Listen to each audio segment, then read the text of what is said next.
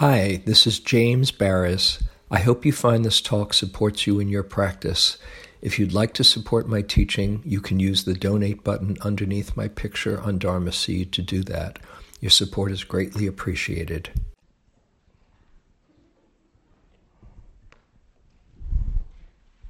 Let's see.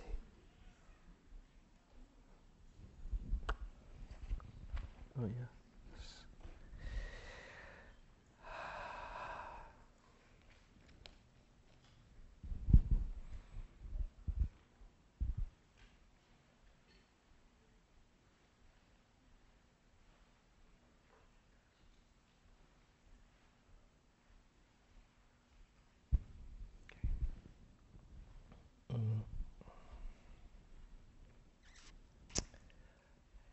There's a famous line from Shakespeare, "All the world's a stage, and we are the players."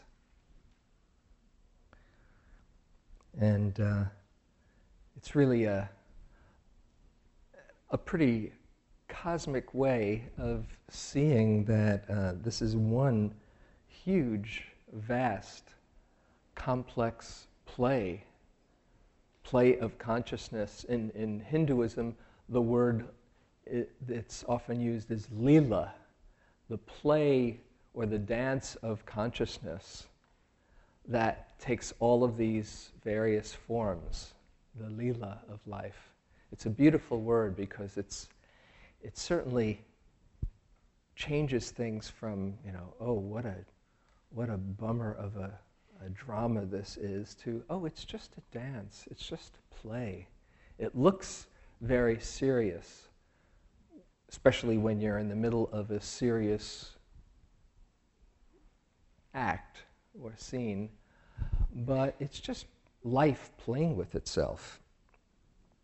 The Tibetans have a beautiful term, the magical display of the unmanifest.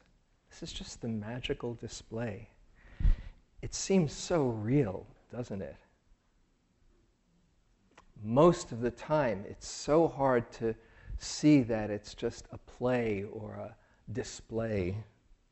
But that's what's going on. Here we are sitting together in this room, and there's individuals, each with our own story and our own day and our own circumstances happening in our life. But here we are, just these expressions of consciousness, agents of consciousness, matrices of consciousness, maybe we could say it like that, that are like nodes of consciousness collecting in these different forms, and we take our own story to be not only real, but the main show in town.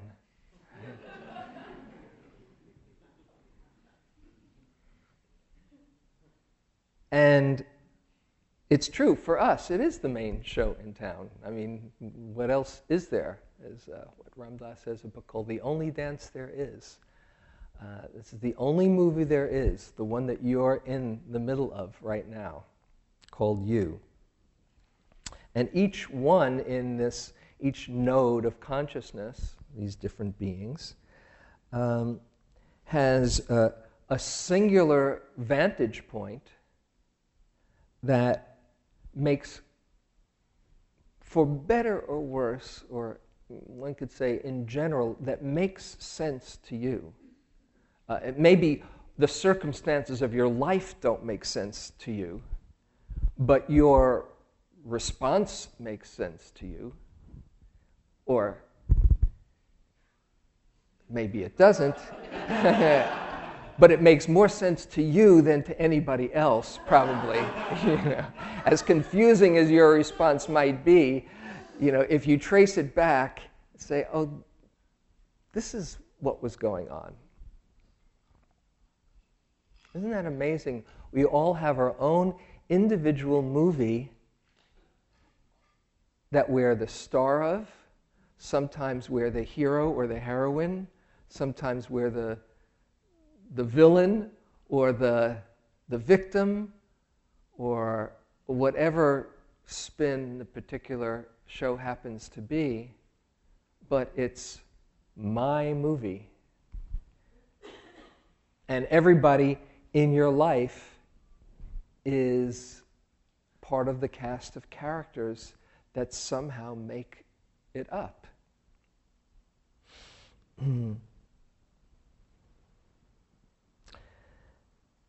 So, some of those characters in our movie are really A1 favorite characters. Some of them we might think we could do better off without. Some are challenging, some are just so inspiring, and sometimes people play different roles at different times. The most inspiring, wonderful character in your movie can easily turn into the villain in just the blink of an eye. Or as Stephen Levine has this line that we could apply to this: fortunes change quicker than the swish of a horse's tail. And the characters in our life can change also, their roles, quicker than the flick of a horse's tail. Yes, how amazingly fortunate I was that I found you. Oh my God. What was I thinking? How do I get out of this one gracefully? Oh, no, what was I thinking? No, I need you. Oh, don't leave me. Now you can leave me. Keeps on changing. And we all have our intersecting realities because you're in their cast too. And sometimes you might be the hero and sometimes, or the heroine, and sometimes you might be the villain, the bad guy, or the whatever. How to work with the cast and really take this on as Dharma practice. In recent days, there are a number of people in my life that I know who've been going through major transitions health-wise. Their cast of characters all of a sudden is including doctors that they never thought they'd be meeting so soon. Some involve transitions in connections and relationships, a number of them. It seems like, I don't know if there's an astrologer here or if Mercury is in retrograde or something like that. You're saying yes, it is? Her boss says Mercury's in retrograde. Okay, but they're in their movie. What is that? What did you say? Huh? We're up to the third eclipse or something. The third eclipse. There's something happening here. If you're old enough, there was a Buffalo Springfield song. What it is ain't exactly clear, but something is going on. So we can look back as there are shifts and transitions and maybe be saying, oh, where did I go wrong, or what happened, or oh, I would have been better off, or whatever. Why did the movie have to go this way? Or oh my goodness, thank God, I've been waiting a long time, and now my movie finally has peaked. There's a couple of people here who just got married, just got engaged. There's a lot of happiness. It's like, here we are, the 10,000 joys and the 10,000 sorrows, right in this room. So, how to work with your movie, all the ups and downs and all the cast of characters in it. You know, at the end of the sitting, we do the chanting, and we say, after the Namo Tassa, homage to the Buddha, and we say, Buddhang Saranang Gacchami, I take refuge in the Buddha, in the Buddha inside, the wisdom inside, as well as the whatever inspiration from Gautama Buddha. And then we say, Dhammang, Buddhang Saranang Gacchami, Dhammang Saranang Gacchami. I take refuge in the Dharma. I take refuge in the way things are unfolding. The Dharma, most everybody here I'm sure knows that word. The Dharma means the truth of things, the actuality, reality, how things are actually unfolding. And then there's, I take refuge in the Sangha, in the community, my cast of characters that support me in my practice.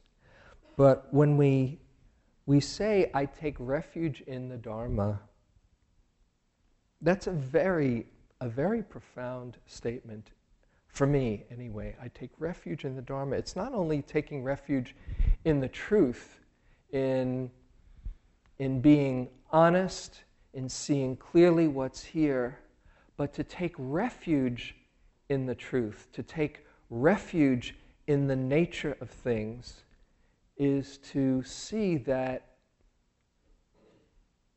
there is a safety in life. Not safety that everything's going to work out, but a kind of surrender of thinking that we know how the script should be, and a kind of trust that we are given just what we need to wake up. For me, that's what taking refuge in the Dharma is. Every single moment, we're given just what we need to wake up. It might not be the picture that we would plan if we had our say, but it's just the one that life is giving to us and saying, here, you might be ready for this. Oh, you want to learn patience? Time for a kid, okay?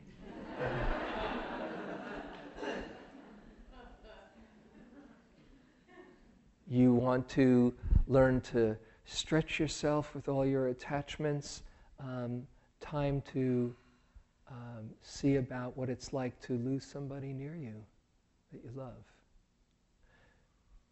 You want to experience what goodness is about.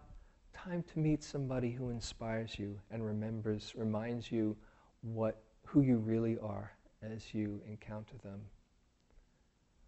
You want to really stretch yourself with compassion.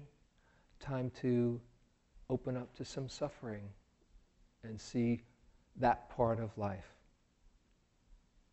So when you're taking refuge in the Dharma and you see that you're given just what you need to wake up, the key is having that perspective and using it wisely instead of seeing the circumstances in our life as a blessing or a curse. What is it in Carlos Castaneda's books?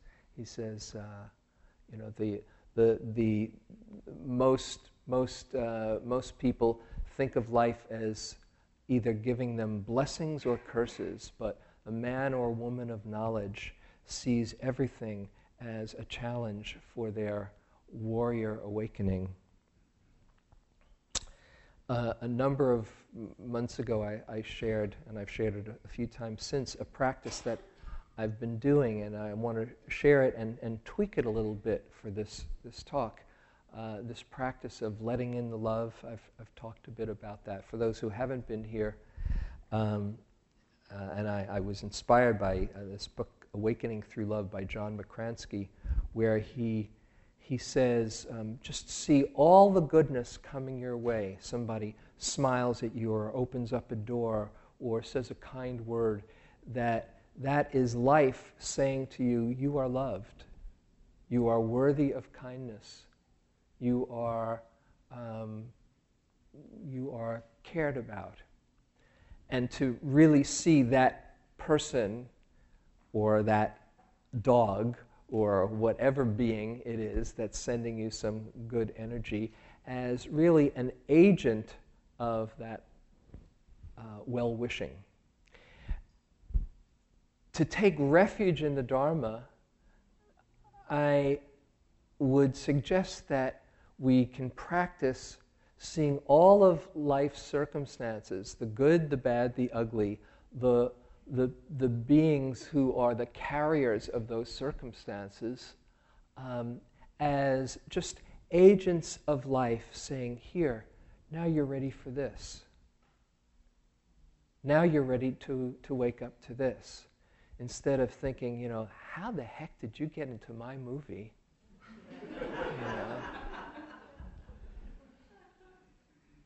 Oh, there's something here for me to learn. There's something for me here to stretch myself, to open my heart in one way or another, to take in all the goodness coming my way, or to open up with compassion to the hard stuff, or to not open up and protect myself if that's what's needed. Oh, maybe I need to really take care of myself and have some healthy boundaries. It's not always that it's 100% one should open up every single moment, but taking care of yourself is a very crucial lesson as well, especially if it's done with kindness and without making somebody else wrong. So that's the key, to hold our drama and our cast of characters without blame on anyone's part. That's an extraordinary perspective to have. A number of years ago, I was sitting, I might have shared this before, but I was sitting at the Forest Refuge in Massachusetts. This is like, I think 2003 it was. And, when you sit on retreats, you often, or it's not uncommon to go through your whole personal history. And I had done that a lot on my earlier retreats, like, 35 years ago, and 34 years ago, and 33 years ago, and 32 years ago. And like for the first, probably 6 or 8 years of retreats, it was, there was a common theme of just processing all the things that I'd gone through. That wasn't the only experience, but it was a very common theme. And on one retreat, one longer retreat, I really thought I had come to terms with all of it. And then this retreat, not that long ago, there it was again, my whole upbringing. And but I was seeing it from a very different perspective. There was my family, my parents and relatives, and I saw their parents and relatives and theirs, and back and back and back through the generations. And I could just see everybody doing absolutely the best they could. As much as I wished it were different, oh, if only, And I should say I had a lot of love in growing up, but I wasn't always able to see it or take it in. And this one, as I was reflecting on this one sitting that was very powerful for me, the title of a Trungpa Rinpoche book just came across the whole scene. He has one book, thin little known book, the title of which is Dharmas Without Blame. Dharmas Without Blame. And over this whole scene of my family and the generations before and the generations before, it was so clear, no one's to blame. I mean, you could say, oh, that wasn't so skillful. But everybody just doing the best they could because their movie made sense to them, and their own conditioning and their own confusion and their own fears and their own, all the circumstances that, plus the love that they receive coming out in a particular way,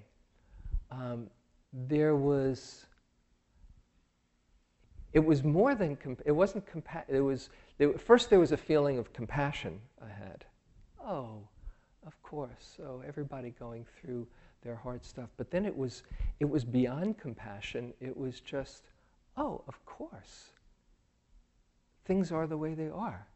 Couldn't be otherwise. And it was compassion, but it was more like wisdom or clarity that was suffused with compassion.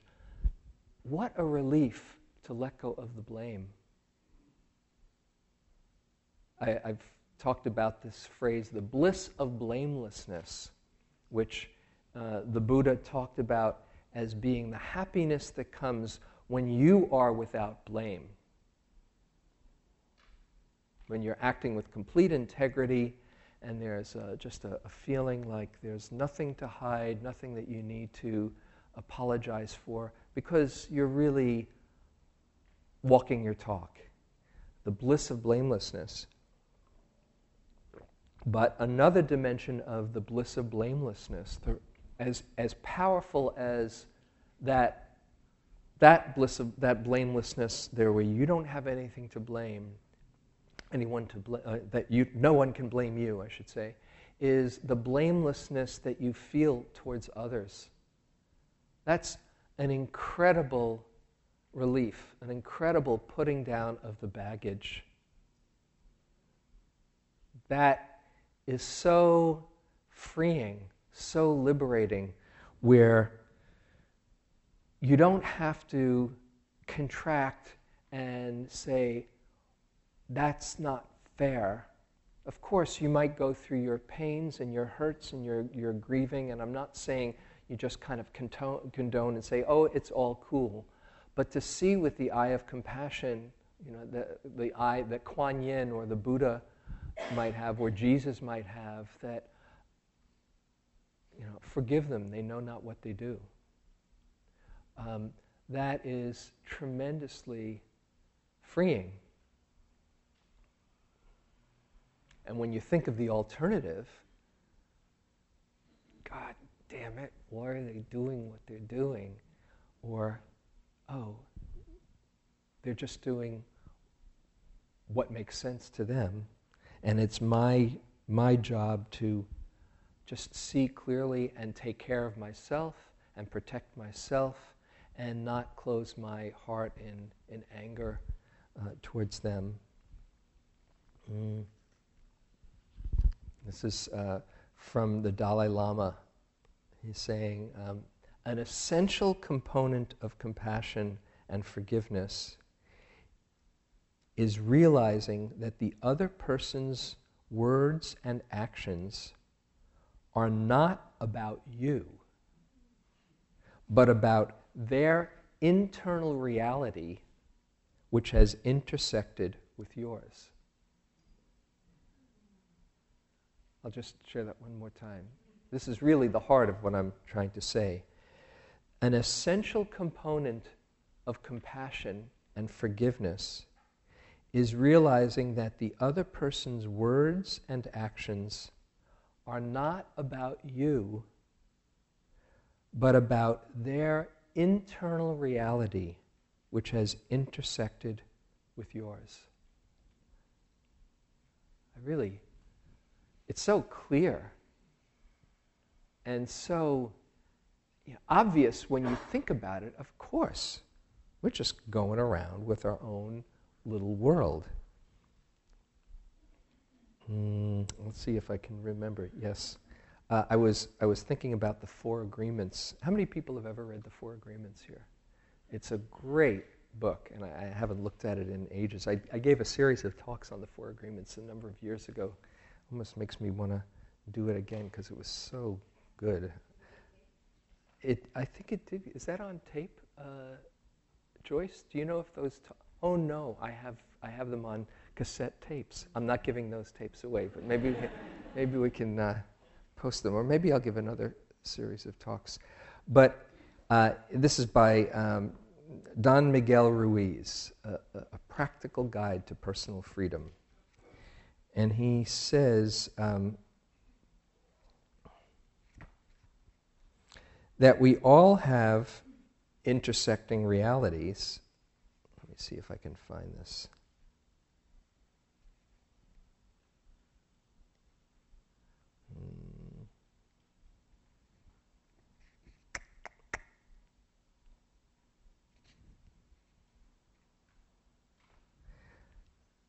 I'll read a little example. During our domestication, as he calls it, our parents and siblings gave their opinions about us without even thinking. We believed these opinions and we lived in fear over these opinions, like not being good at swimming or sports or writing. Someone gives an opinion and says, "Look, this girl is ugly." The girl listens, believes she is ugly, and grows up with the idea that she is ugly. It doesn't matter how beautiful she is. As long as she has that agreement, she will believe that she is ugly. That is the spell she is under. By hooking our attention, the word can enter our mind and change a whole belief for better or for worse. Another example, you may believe you're stupid, and you may have believed this for as long as you can remember. This agreement, he says, we can agree with somebody else's belief system, and it puts us under a spell. This agreement can be very tricky, causing you to do a lot of things just to ensure that you are stupid. You may do something and think to yourself, I wish I were smart, but I must be stupid or I wouldn't have done that. The mind goes in hundreds of different directions, and we could spend days getting hooked by just this one belief in our own stupidity. Then one day, someone hooks your attention and, using the word, lets you know that you are not stupid. You believe what the person says and make a new agreement. As a result, you no longer feel or act stupid. A whole spell is broken just by the power of the word. And he says on and on, he makes the point that we're all living in our own realities. And whether we agree, the power of somebody's word can put us under a spell, and we agree with their belief, and it is almost impossible to undo that unless we either see that we've taken on some core belief, or somebody else believes in you or sees something else in you and says, oh, you're really a Buddha in there. You say, oh, wow, I never thought of that.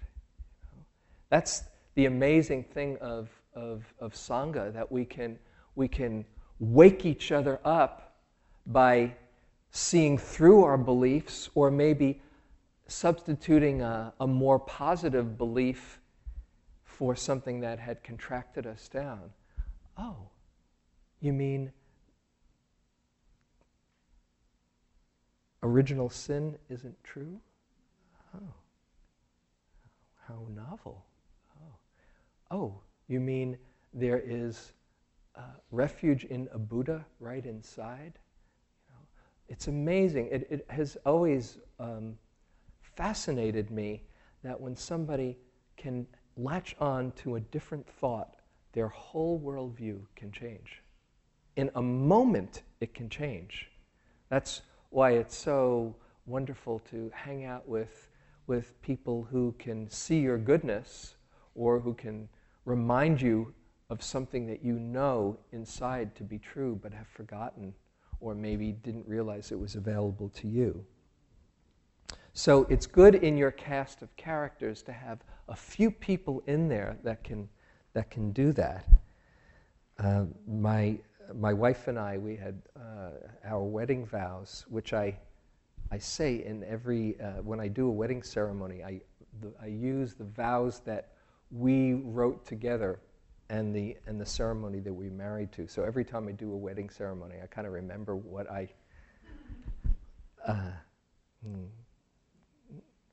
not quite got myself into, but what I committed to, what I committed to. And it's inspiring, and part of our vows saying, we've been given to each other to help each other wake up. And drawing on the strength of our union, may we use our life's difficulties as opportunities to become more aware. If you can have a few people in your cast of characters, like-minded friends, who can help you to become more aware, then that can go a whole long way in appreciating and honoring every person in our cast as being part of our curriculum. Every single one of them is part of our curriculum. I'm trying to remember if I said this in the last few months. If I did, then forgive me again. I was writing about something, a book that I had read a long time ago. It's a series of children's books that I would read with Adam, my son Adam, who's now 22, and when he was young. One of my favorite things in the world, in my life, in my memories, is reading with Adam every morning and most evenings. But in the morning time, we get into bed when he was like, 4 or 5 or so.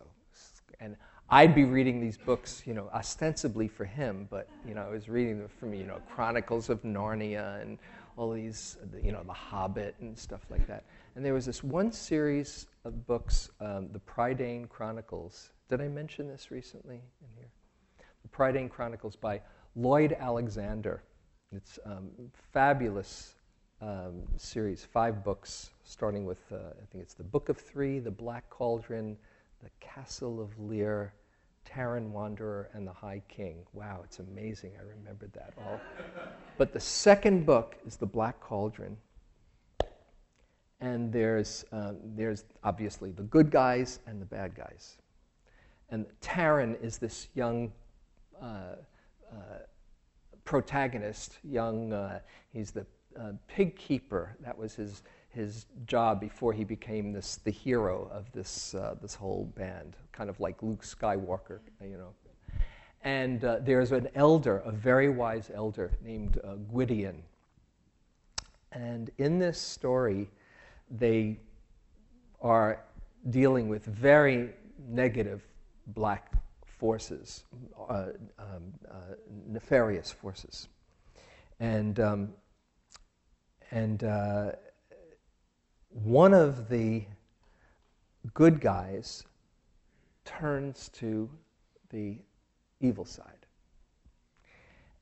And at the end of the whole book, after the battles are fought and the good guys win, Gwydion is honoring all the people on their side that they are grateful for. And in it, as they're going through this whole ceremony, he says, and we must honor, I forget the guy's name who turned traitor, and we include this one. And Taran says, include him? How could you include him? He was a traitor. He turned on us. We almost lost because he went to the other side. And really gets to me. And Gwydion says, no, you don't understand. That if he wasn't on our side in the beginning, we wouldn't have won this battle. We wouldn't have done this. This turn of events would have gone completely in another direction. There were a number of junctures where our whole endeavor would have been lost if it weren't for him. Yes, it's true, he went to the other side, but we have to honor everything that he did for us to get us to where we could win. And when I read that, as now I'm just kind of choking up. I thought of all the people in my life who I had so much hope and inspiration and put them on a pedestal and somehow was disappointed by at some point. That they fell off their pedestal. Almost all of my teachers proved to be fallible. They weren't perfect. Oh my goodness. And going through, I remember on one metta retreat, just trying to look for a benefactor. Well, there's this, and there's this, and this, but they did this, and they did that, and they did that. And seeing, when I read that book, realizing how you want to honor everybody in your life, and you want to honor and appreciate all the richness that you've gotten from them, whether it was the good stuff or the hard stuff that has made you who you are and made you grow. So if you have a way of getting disappointed by people, anybody here? Yeah. We can so easily focus on how they didn't quite live up to our expectations. So easily. Oh, but they didn't all the way. They were supposed to be perfect and clear. And they missed it that way. And I got hurt, or I was let down, or I was frustrated, or I was ignored, and they're just living in their own movie, right? As doing as best they can, but to discard them or to think, oh, they don't deserve my love anymore. Or they don't deserve my honoring of who they are in my life. This is a great price to pay, because then you put them out of your heart.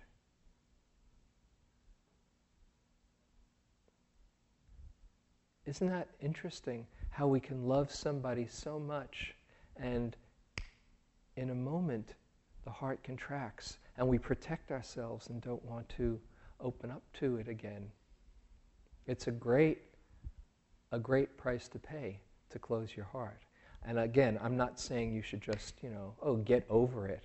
You have to feel all the feelings that you have. You have to feel all the hurts. You have to feel and honor all the sadnesses and the anger, which is usually sadness or hurt or fear underneath.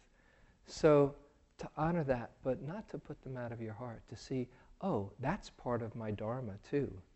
How many things have you learned from all the disappointments in your life? So if you think of it in terms of your bodhisattva training, this is part of my bodhisattva training, then praise or blame is extra. Praise or blame, if you're subject to praise or blame, oh, they like me, oh, they don't like me, oh, they lived up to my expectation, oh, they didn't, then you're going to be having a scorecard through your life, and it's going to be a pass-fail test. Yep, passed that one, okay.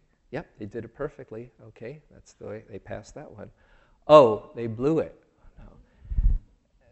That's a hard way to go through life. Rather than pass-fail test or praise or blame, to really open with gratitude to the Dharma. They are the agents of your awakening.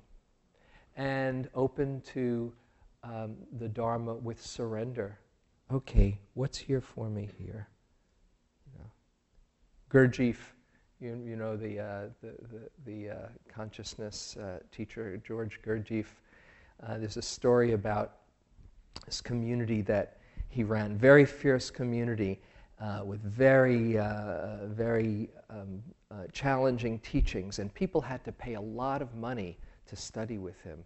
And there's this story that sometimes we used to tell on retreats about this one guy in the community who was just driving everybody crazy. All it takes is one person in the community to, have a big effect. And this guy just was marching to a different drummer, and it got to be so bad, and he made everybody's life so difficult, and they made his life so difficult that at one point he said, "That's it, I'm leaving." And Gurdjieff found that this guy was leaving the community, had left the community. He wasn't living with all of the members of the community. But when he found out that this guy had left the community, he tracked him down, he hunted him down, and he said, "I'll pay you to come back and live in that community."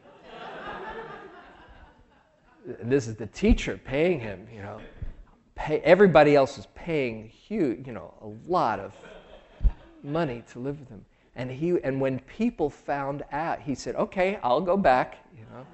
When people found out that he was getting paid, they completely flipped out. "How can you do this? We finally got rid of him, and you're paying him?" And Gurdjieff says, he's the yeast that makes this community grow.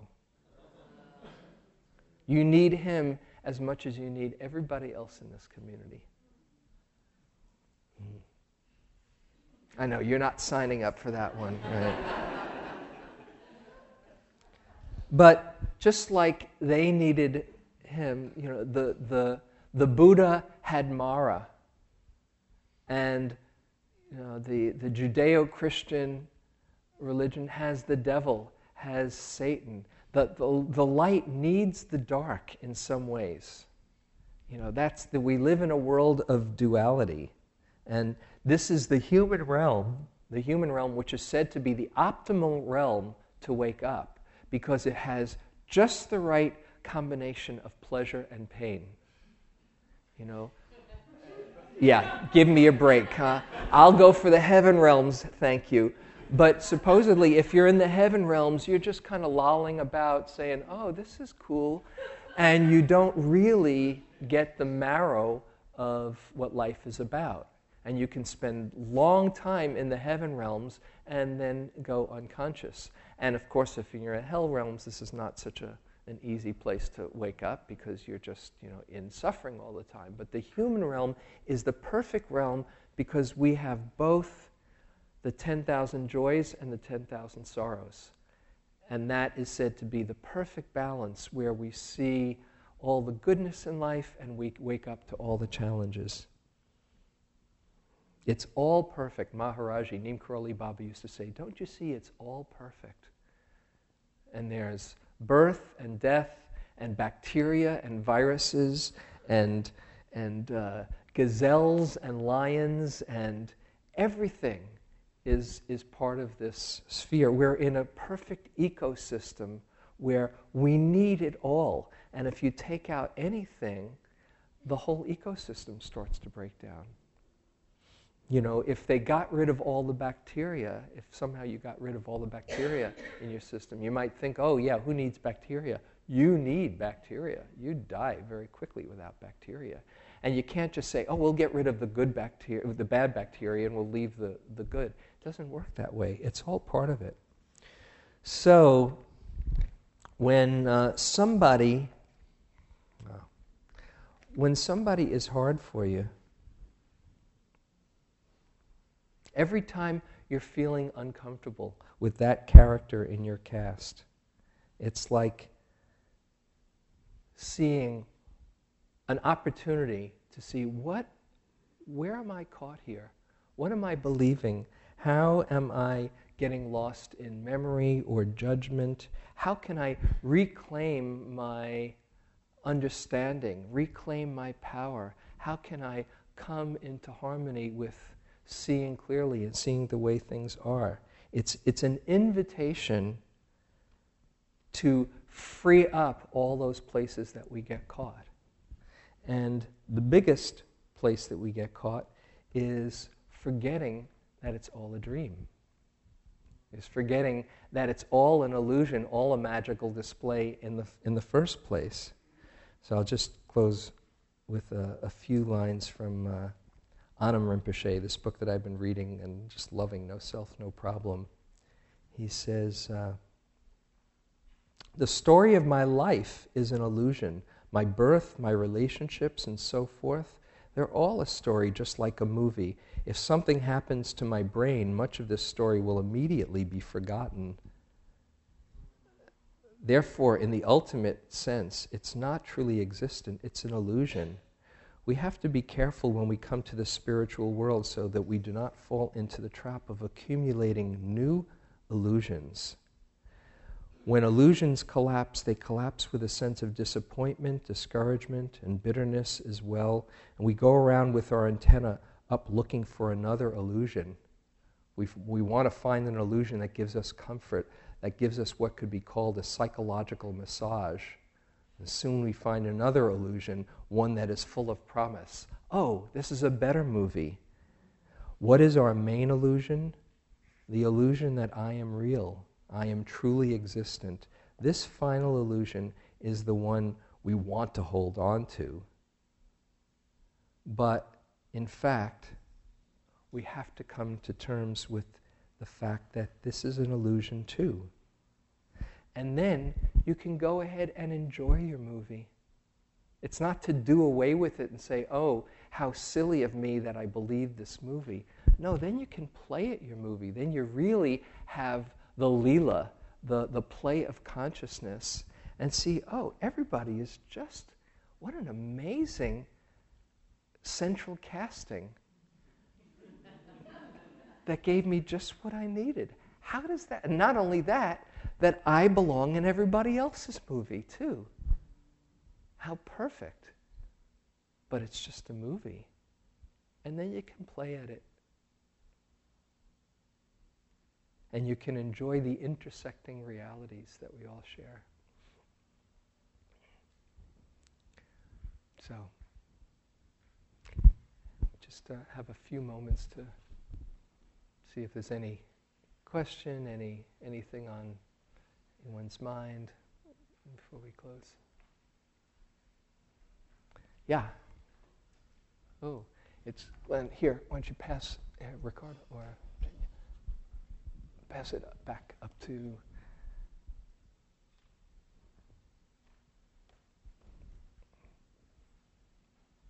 Hi, Glenn. Thank you for this talk. It's very relevant for me just now, and the part of it that I have a bit of a question on, I think, is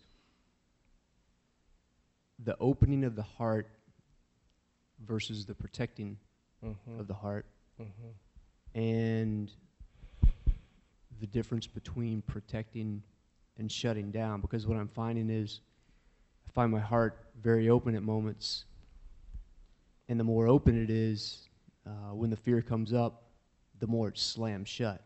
And it's not necessarily, it feels like it's slamming a little too far to just protect me. It's more just shutting down. So I was just wondering if you maybe speak to that. How do you get a sense of the difference when it's a skillful protecting as opposed to an unconscious shutting down, closing off?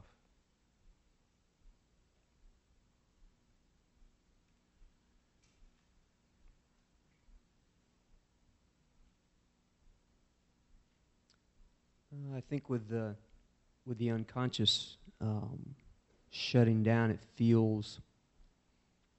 I feel a lot of contraction maybe in the body that comes along with it as well.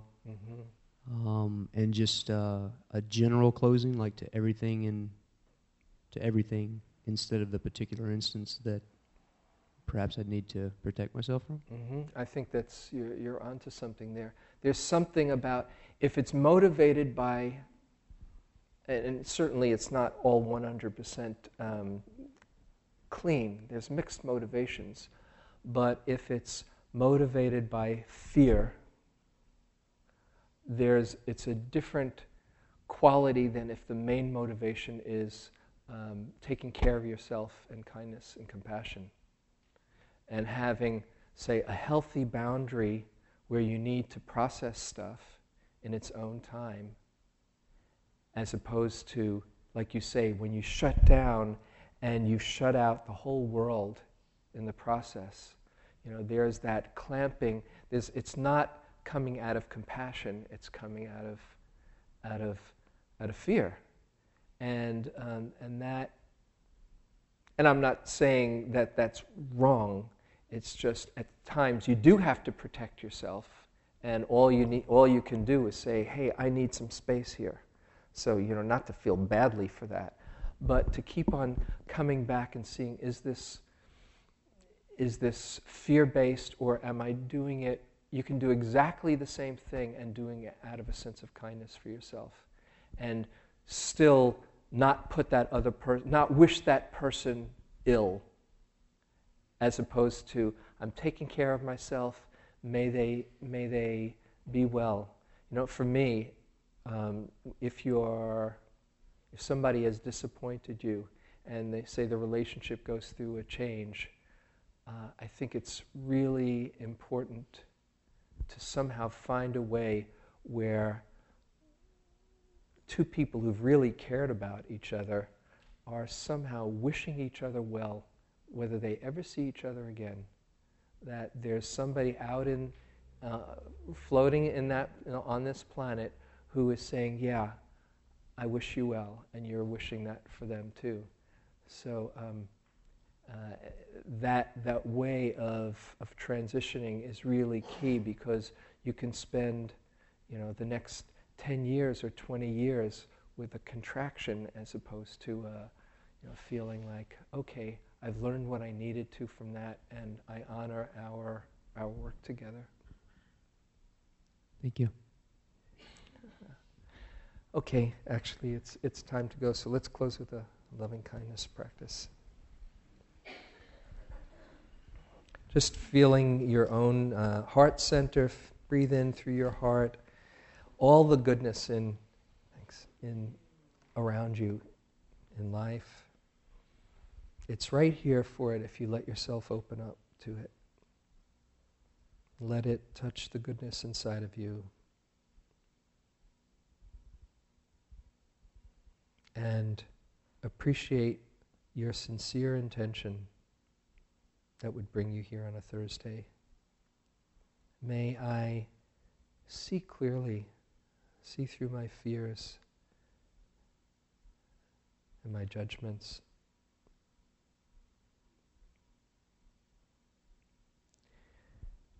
May I take refuge in the Dharma and see everything in life supporting my awakening, including all the cast of characters in it.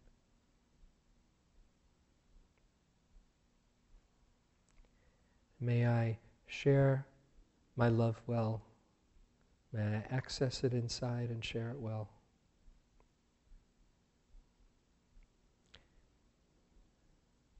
May I awaken to my true nature, beyond the small sense of I.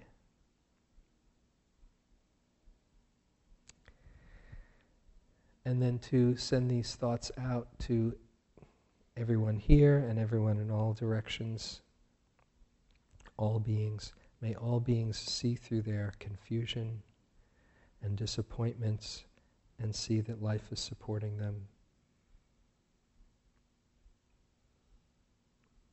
Supporting their awakening. May all beings feel their goodness and share their love well.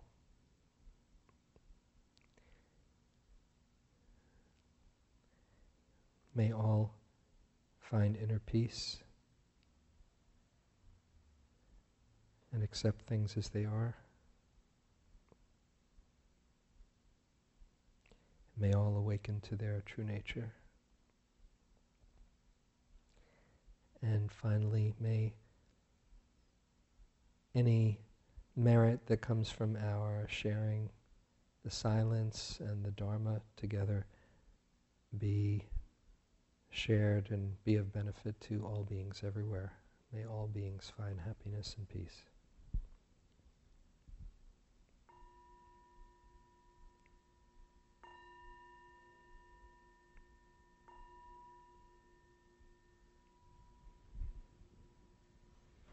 Thank you very much.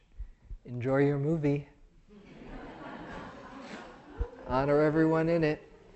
Have a good week.